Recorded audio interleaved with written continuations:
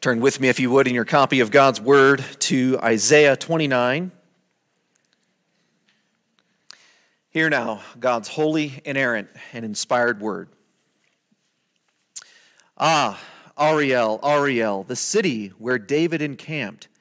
Add year to year, let the feasts run their round. Yet I will distress Ariel, and there shall be moaning and lamentation, and she shall be to me like an Ariel. And I will encamp against you all around, and I will besiege you with towers, and I will raise siege works against you, and you will be brought low.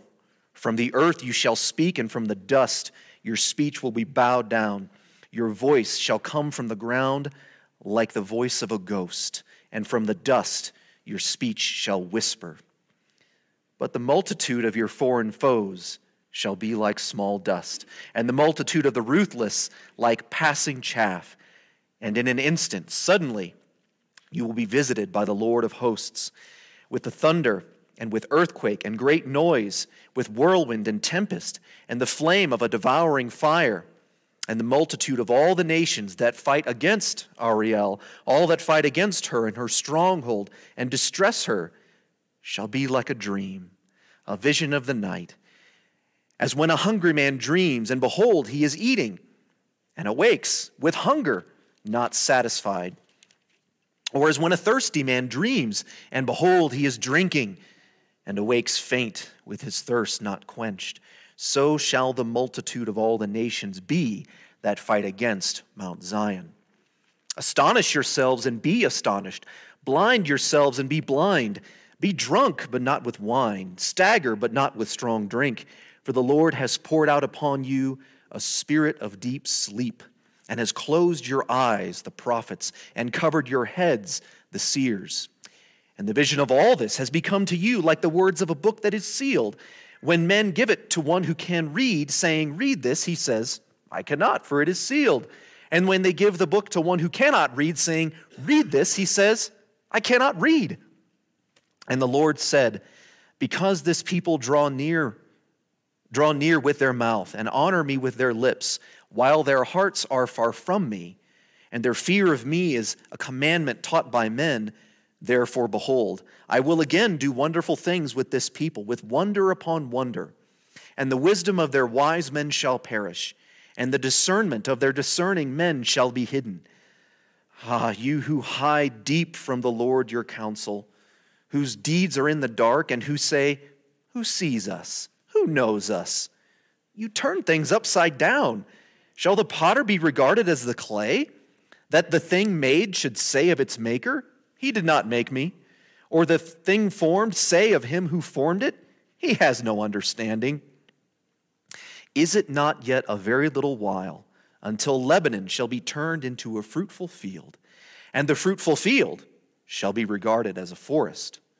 In that day the deaf shall hear the words of a book, and out of their gloom and darkness the eyes of the blind shall see.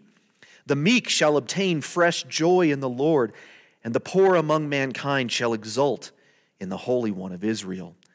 For the ruthless shall come to nothing, and the scoffers cease, and all who watch to do evil shall be cut off, who by a word make a man out to be an offender, and lay a snare for him who reproves in the gate, and with an empty plea turn aside him who is in the right. Therefore, thus says the Lord, who redeemed Abraham concerning the house of Jacob, Jacob shall no more be ashamed. No more shall his face grow pale. For when he sees his children, the work of my hands in his midst, they will sanctify my name. They will sanctify the Holy One of Jacob, and will stand in awe of the God of Israel. And those who go astray in spirit will come to understanding, and those who murmur will accept instruction. The scripture says of itself that the grass withers and the flower fades, but the word of our God stands forever. Let's pray and ask his blessing on it. Our God, we come before you because you alone have the words of eternal life, and by your Spirit give understanding and instruction to us who cannot understand without you. And so would you do that for us now? Open our eyes Show us Christ. We pray in his name. Amen. Well, in the late 50s, a guy named Pete Seeger wrote the words to a song. Well, he didn't actually write the words to the song. He used Ecclesiastes 3 and put the words to a tune. And then later on in the early mid-60s, a band called the Byrds popularized the song Turn, Turn, Turn. Some of you can probably hear the song in your head right now. And, in Ecclesiastes 3, 1-8, it's speaking of there's a time for every season under heaven. There's a time to be born, a time to die, a time to sow or plant, a time to reap the harvest. And in the last verse of that section is a time for war and a time for peace. And they added, Pete Seeger and the Byrds added to that end, a time for peace. I swear it's not too late. And, the song is written as a Vietnam War protest. And they're saying, hey, this time for war is over. We need a time of peace. Well, regardless of the accuracy of their understanding of that point in history, their understanding of Ecclesiastes 3, 1-8 is relatively correct, that there is a time for different things. And where we've just come from in Isaiah actually mirrors this in Isaiah 28. Does he who plows for sowing plow continually? In the last section of 28, God is saying there's a time when someone sows, there's a time when someone reaps. You don't plow the ground continually, you plow. There's a time for planting, there's a time for harvesting. God continues this thought in Isaiah 29 in that there is a coming time of distress, a time of apparent destruction for Jerusalem, for Israel, but also that there is a time for deliverance, a time of salvation. And the reason we need to see this is because God wants his people to see both. If you just have a vision, if you just have a view of destruction, of distress, you're left hopeless. But God wants his people to see both. And that's what we see in Isaiah 29, is that God causes his people to see a coming salvation out of apparent destruction. And so see that as we move through Isaiah 29 today, is that God causes his people to see a time of salvation through or in spite of a time of apparent distress and destruction. When we see a time of distress in the first section, in verses 1-4. Verse 1, Ariel, Ariel, the city where David encamped. Now, Ariel, if you have been corrupted like me, you see that word and think, Little Mermaid? My mind went there. If yours didn't, God bless you. What is and why is Isaiah repeating this name or this word multiple times in reference to Jerusalem?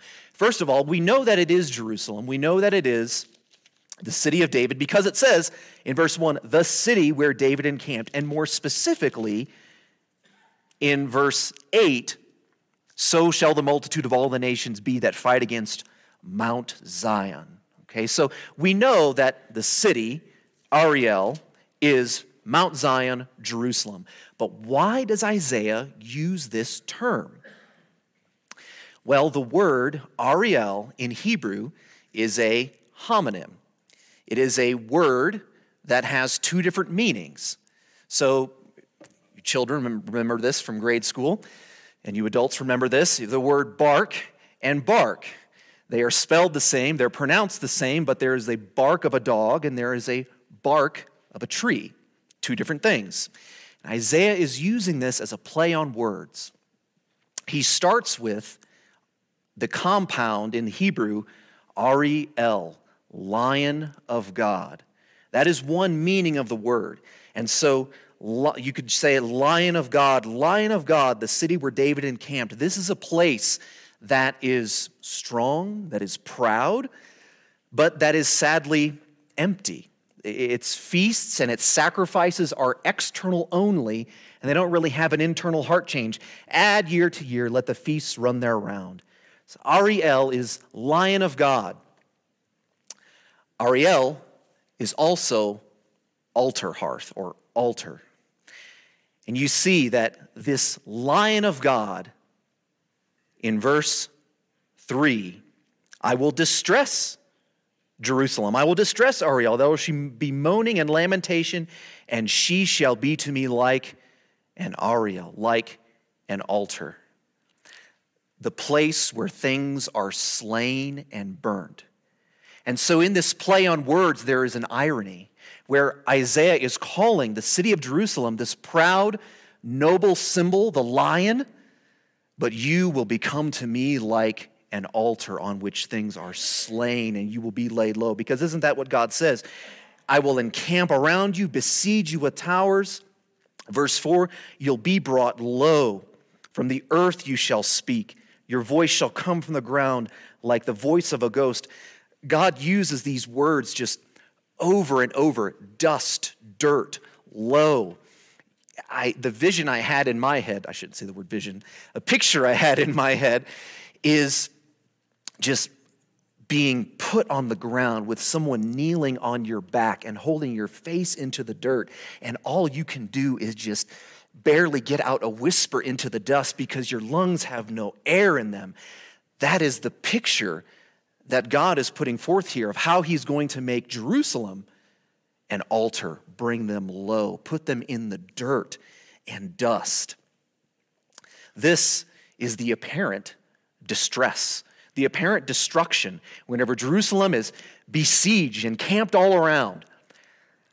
But what appears to be, in verses 1 to 4, the destruction of Israel, God actually uses and turns to the destruction of Jerusalem's enemies, to his enemies. We see that in the next section, there is a contrast.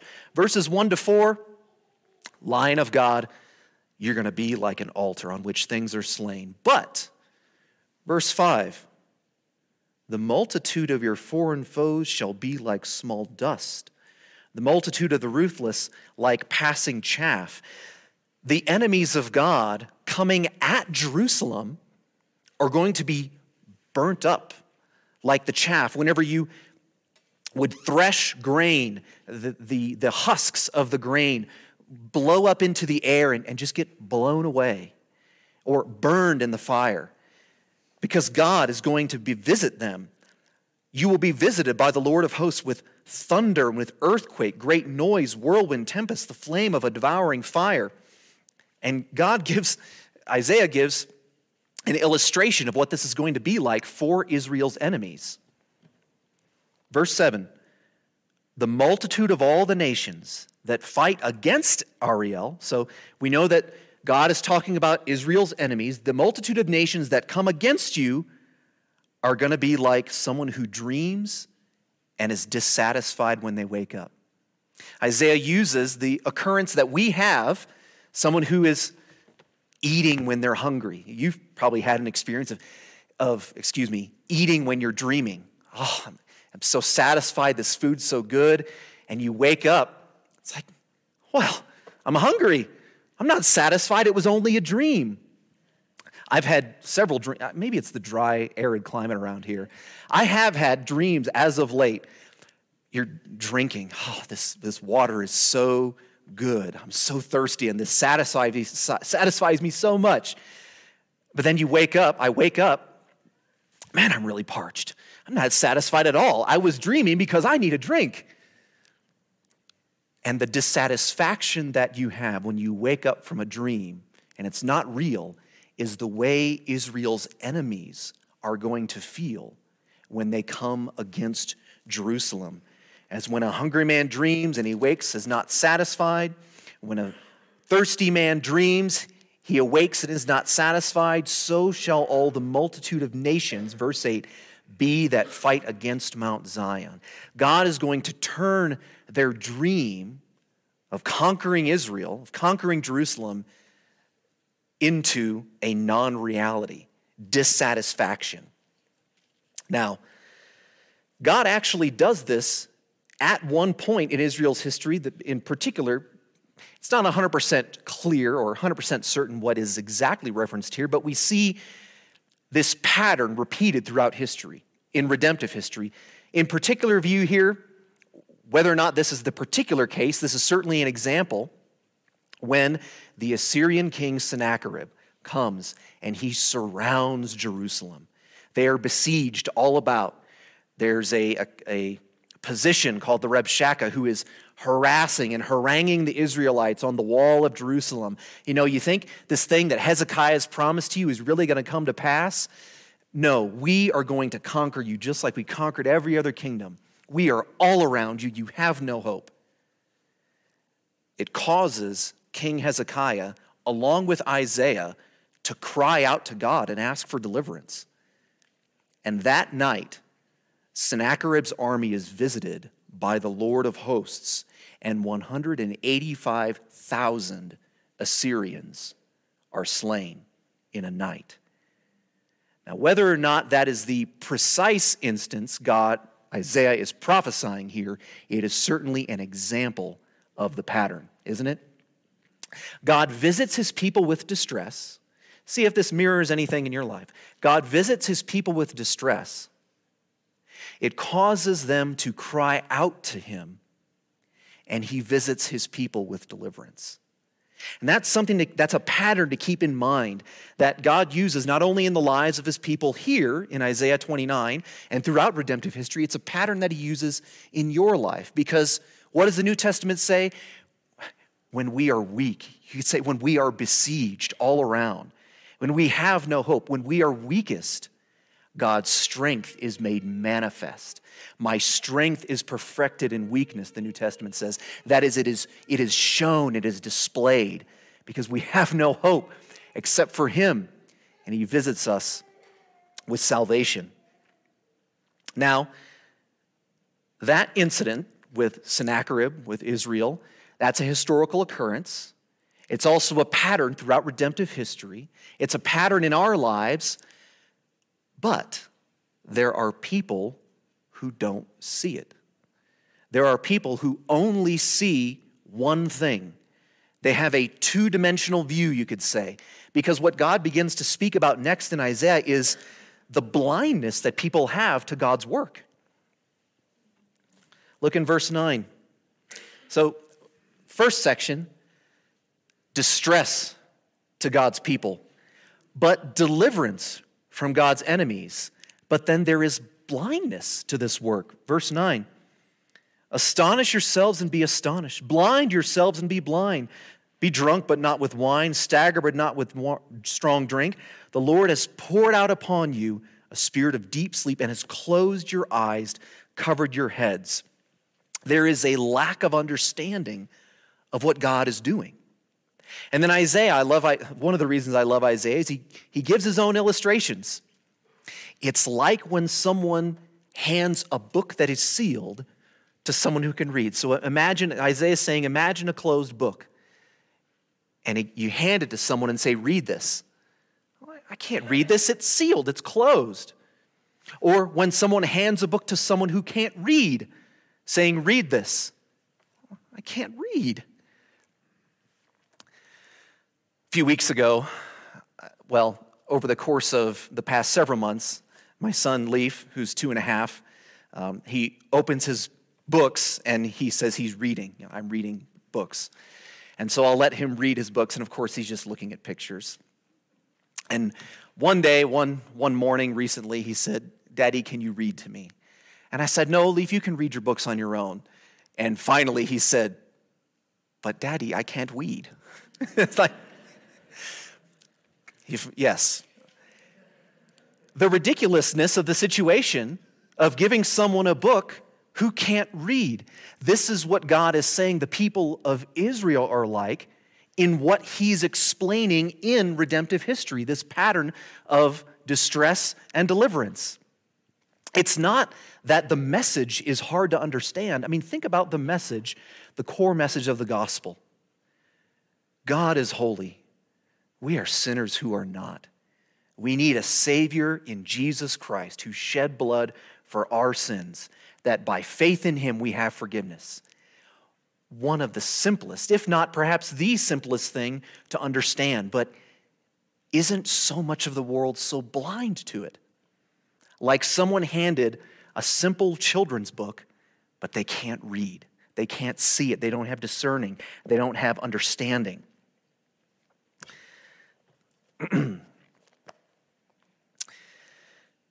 Well, this blindness that they have, it turns into a judgment from God. Therefore, verse 14, well, we'll read 13 and 14.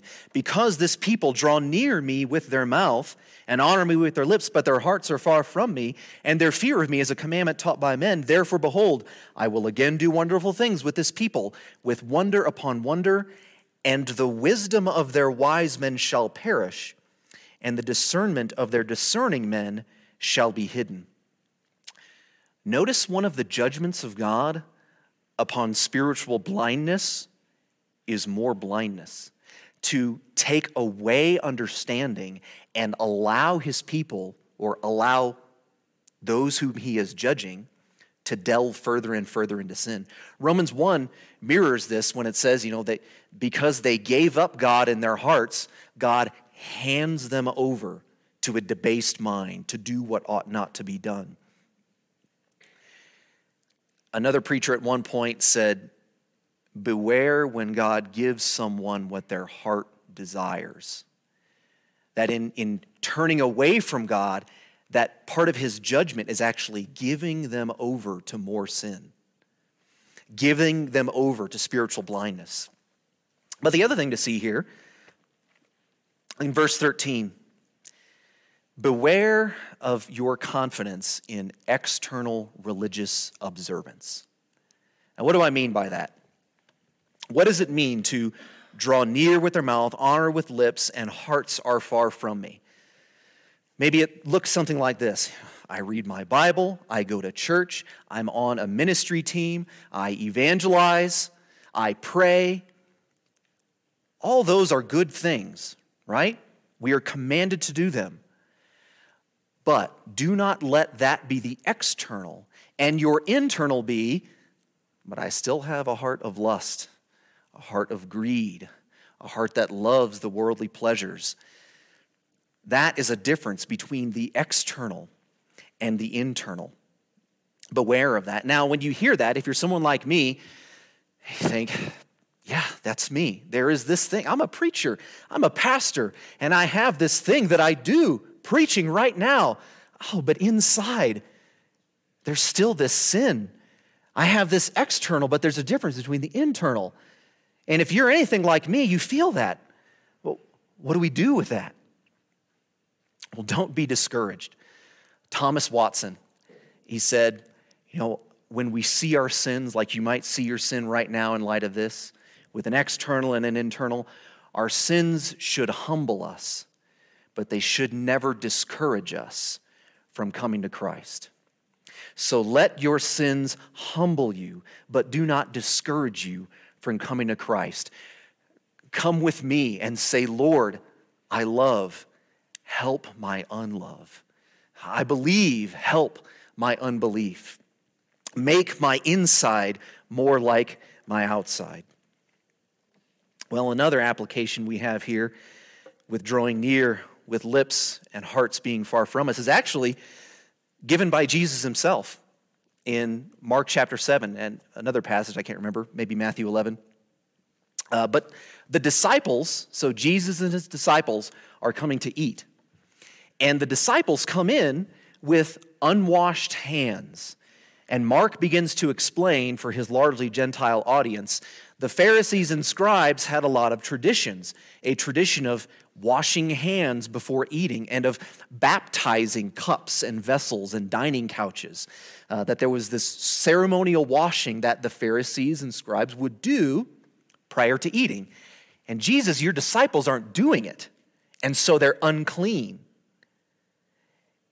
And Jesus references this passage. He quotes this and says, well did Isaiah prophesy of you hypocrites, as it is written, this people honors me with their lips, but their heart is far from me. In vain do they worship me, teaching as the doctrines of men, or teaching as doctrines the commandments of men. What were the Pharisees doing? What was Jesus getting at? Commandment creep. What is commandment creep? Well, in organizations, in the military, or even in corporate business, corporate America, people reference often something called mission creep. Well, what is mission creep? Mission creep is whenever, your organization, your church has a mission. It has something that it's supposed to do, but our organization is starting to take on these other tasks that really aren't part of our mission. And so it's creeping into our mission, and it's sort of being made our mission, even though it's not supposed to be. Well, commandment creep. We have commands from the Word of God that we're to follow. And what the Pharisees had allowed to happen and been encouraging was a creep of commandments of men that really weren't commandments of God. Now, how should we beware of this in our church, in the church at large? Beware of commandment creep in the church. What do I mean? Well, this is the way we've always done things. We've done it this way for a long time. Oh, that thing, that was Joe Blow's hobby horse. If you've ever heard or ran into anything like that, remember this. It is Jesus' example of having lips that praise God, but having a heart that is far from Him. Now, I'm not saying that Forest Gate in particular or the evangelical church at large is necessarily rampant with this, but we always need to be on guard from it or for it. Whatever ministry area that you're in, whatever you're dealing with, is this something that is a good, scripturally sound, standing tradition or practice that we have? Or is it, you must do it this way because it's the way we've always done it, because it was important to this guy? Just watch out for those things. We always need to be on guard because it happened to the church of Israel. This is the church. We see ourselves reflected in it and must be on guard for the same things.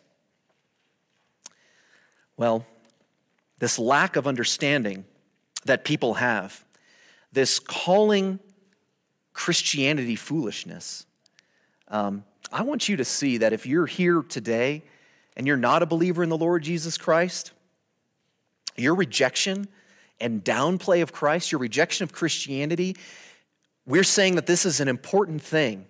And you saying, ain't no big deal, it is actually evidence of God's judgment. You're turning things upside down, God says. Look in verse 15 and 16. You who hide deep from the Lord your counsel, whose deeds are in the dark, who say, who sees us? Who knows us? Isaiah is describing people who reject God's word, who reject Christianity, as being like people who say, God can't see me. You're turning things upside down. Can the thing that is molded say to its molder? Can the clay say to the potter, you didn't make me? I mean, Isaiah personifies a piece of pottery, right? How ridiculous would it be for a piece of pottery to start speaking and say, you didn't make me, potter. That is the upside down understanding that God is saying you have if you think that you can hide from the Lord, that this has no relevance, that this doesn't mean anything. But you don't have to remain in darkness. The light, there is a light that is Jesus Christ. And that is a light of revelation that is shown where God's work is seen. And that's what our next section is a revelation of God's work. There's a following through big chunks of the passage. Distress for God's people, but deliverance from God, but a blindness to being able to see it. But there is a revelation. It isn't a great self-enlightenment. Oh, I can finally see it. God reveals his work. He takes away the blindness and enables people to see the revelation of his work. Verse 17, is it not yet a very little while until Lebanon shall be turned into a fruitful field, and the fruitful field shall be regarded as a forest? God is going to take those who are proud in their understanding of what they think is understanding, and humble them. And God is going to take those who are humble and give them spiritual understanding. A Hebrew professor of mine, Ben Shaw, put it this way: God's pattern throughout redemptive history is a pattern of humbling the exalted and exalting the humble. God is going to take the forest of Lebanon, the barren, uncultivated forest, and turn it into a fruitful field. Isaiah is beginning to point forward to the understanding that is given in redemptive history. As the light came to the Gentiles, this forest that was uncultivated gets turned into a fruitful field. And the fruitful field that was supposed to be Israel is turned into a forest. It is topsy-turvy. God uses the wisdom of the world. God uses his wisdom to confound the wisdom of the world, to turn it upside down. Look at the contrast. The deaf shall hear the words of a book. Previously, someone got handed a book in the passage. Someone got handed a book and said, I can't read. But what is God doing now? The deaf shall hear the words of a book.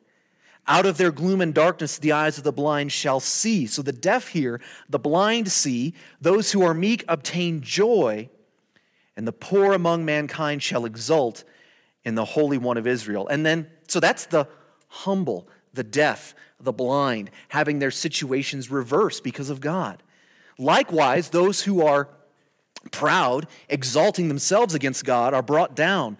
The ruthless shall come to nothing, verse 20. The scoffers cease, and all who watch for evil, to do evil, shall be cut off. Well, Isaiah, he uses the words again, in that day. Verse 18, Isaiah is pointing forward, in that day. When is Isaiah talking about? Well, Jesus himself says these words. When John the Baptist's disciples come to Jesus, John's in prison, and they're carrying a message from John. Jesus, are you the one we've been waiting for? And Jesus says, go tell John what you hear and see. Now hear how these words reflect our passage. The blind receive their sight. The lame walk, the lepers are cleansed, the deaf hear, the dead are raised up, and the poor have good news preached to them. Isaiah is looking forward to the Messianic age, to the work of Jesus himself. I think it's probably, there's several drop the mic moments in Jesus' ministry. But I think maybe my personal favorite is when Jesus in Luke 4 is in the temple. And he purposefully turns to the scroll of Isaiah. And he says, the Spirit of the Lord is upon me. He's reading from Isaiah, quoting later on. But Isaiah's language reflects itself. I think this is Isaiah 61, and it reflects this language. The Spirit of the Lord is upon me because he has anointed me to proclaim good news to the poor, sent me to proclaim liberty to the captives, the recovering of the sight of the blind, to set at liberty those who are oppressed, to proclaim the year of the Lord's favor. So Jesus reads this in Luke 4. And the eyes of all the synagogue were fixed on him. And he said to them, today this scripture has been fulfilled in your hearing. And I just, it's a modern thing, but at that moment I just said, Jesus drops the mic. Today this scripture has been fulfilled in your hearing, because you are hearing what Isaiah prophesied about me. And so, as a result of this, the disappointment that Jacob had is turned to pleasure. What do I mean by that? Let's look in I don't know what verse, lost my page. Here we go. 29, look in verse 22. Therefore, thus says the Lord, who redeemed Abraham concerning the house of Jacob. Jacob shall no more be ashamed. No more shall his face grow pale, for when he sees his children, the work of my hands in its midst, they will sanctify his name. So Isaiah begins to speak of Jacob. Jacob has died hundreds of years earlier, but he speaks of Jacob as if he is looking on his people and his disappointment is turned to pleasure. Some of you, a lot of people might say something along the lines of, oh, if our forefathers of this nation could only see what we'd become, they'd be rolling over in their graves, right? Well, God views Jacob in the same sort of metaphorical way. Isaiah is ashamed of what Israel has become. They are blind, they don't see, it's external religion only, nothing in the heart, and so his face is ashamed and pale. But it's God's revelation, it's the revelation of God's work that changes Jacob's attitude. Jacob shall no more be ashamed. So when Jacob, who was called Israel, the father of the 12 tribes, when he sees the work of God's hands, notice it's the work of God's hands, in his midst, they will sanctify my name. This causes pleasure. Isaiah is using Jacob as an illustration, the disappointment, rolling over in his grave. But when I change things, he will be pleased. Those 24, those who go astray in spirit will come to understanding, and those who murmur will accept instruction. Now, God is talking about Jacob's children, the people of Israel. And of course, this applies to the nation. This applies to the church as a whole.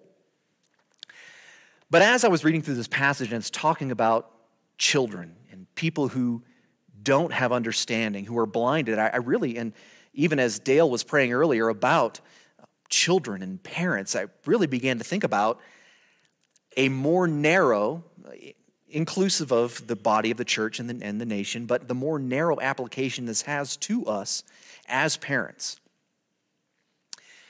Is the greatest desire of our heart to see our children have great success in their career, marry someone who's really well off, or is it to see them come to Christ? That they would sanctify the name of the Holy One of Jacob and stand in awe of the God of Israel. This is our greatest desire. It's not all the other externals. It's an internal heart change. And likewise for you children, and when I say children, I should just say child of the church. Whether you're a little kid, whether you're a teen, whether you're someone who's just been in the church for a long time, this is a day when you can have understanding. It might have seemed like foolishness to you, this Christianity thing, but this is the wisdom of God. It's so simple. And this is for you. It's for you to trust and see and stand in awe of the God of Israel. Those who go astray in spirit, you don't have to be astray in spirit anymore. God gives understanding. Those who murmur will accept instruction. 1 Corinthians reminds us that in the wisdom of the world doesn't know God. And God uses, though the world did not know God in its wisdom, it pleased God in his wisdom to save those who believe through the foolishness of preaching, through the foolishness of what we preach. This foolish message. And when I thought about the upside downness of this all, how it just looks from the world's perspective, and even from our perspective at times, it just looks bleak. But God is working through this, a salvation. What's our primary example of this? It's the cross, isn't it? Leaf has been watching too much Aladdin lately. It's my fault. But a phrase in the movie that's used that this reminded me of is a diamond in the rough. And what do we mean when we use that phrase? Well, a diamond in the rough can mean several different things. Oftentimes it's used to refer to a person that has a callous or unrefined exterior, but they're a gem of a person on the inside. But it can also just refer to any situation that looks bleak, that looks rough, that looks hard, that looks like it's really of no value. But actually, it is a diamond.